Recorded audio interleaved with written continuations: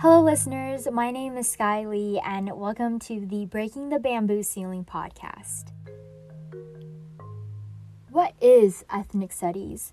I'm sure a lot of you have heard it before, but what does ethnic studies teach our students, and why does it matter? Today, we'll give you a quick rundown on what ethnic studies is and why it's important. As the University of California, Riverside's Ethnic Studies Department puts it, ethnic studies is the interdisciplinary social and historical study of how different populations have experienced, survived, and critically engaged the United States nation-building project.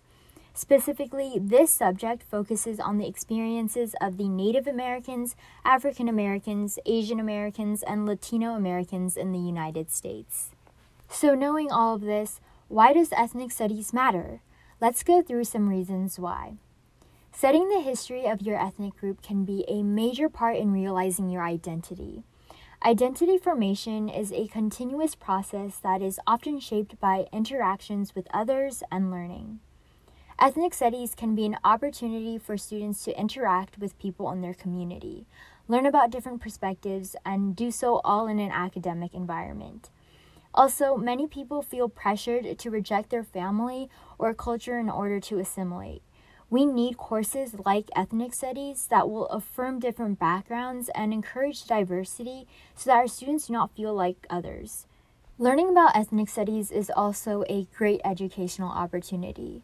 It can expose students to careers not only within the subject, but also in law, social justice, teaching, and more. In addition, being involved in diversity-oriented education has been found to benefit students by increasing academic self-confidence, complex thinking, moral reasoning, and problem-solving skills, and critical thinking.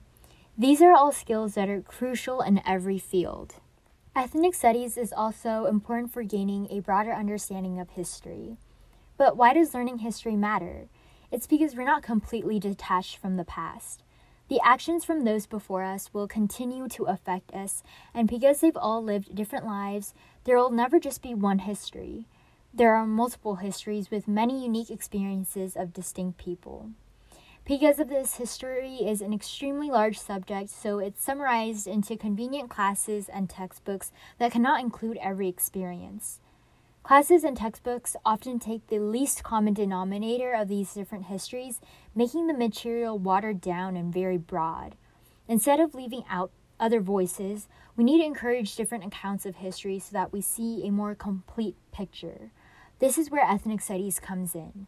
What general history courses don't include, but ethnic studies do provide, are these necessary and varied perspectives. Some people might assume that there's no use in learning about other ethnic groups' histories, but learning about the challenges and successes of those in the past equips students of all backgrounds to better understand and support others. And because of this, ethnic studies is valuable to minorities as well as the majority.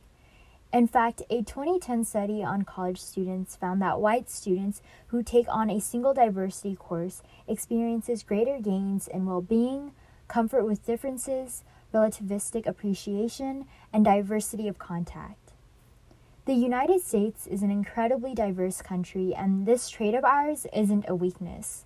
It's a strength that allows us to learn from different perspectives and resolve issues because recognizing and normalizing conflict is the first step towards settling them.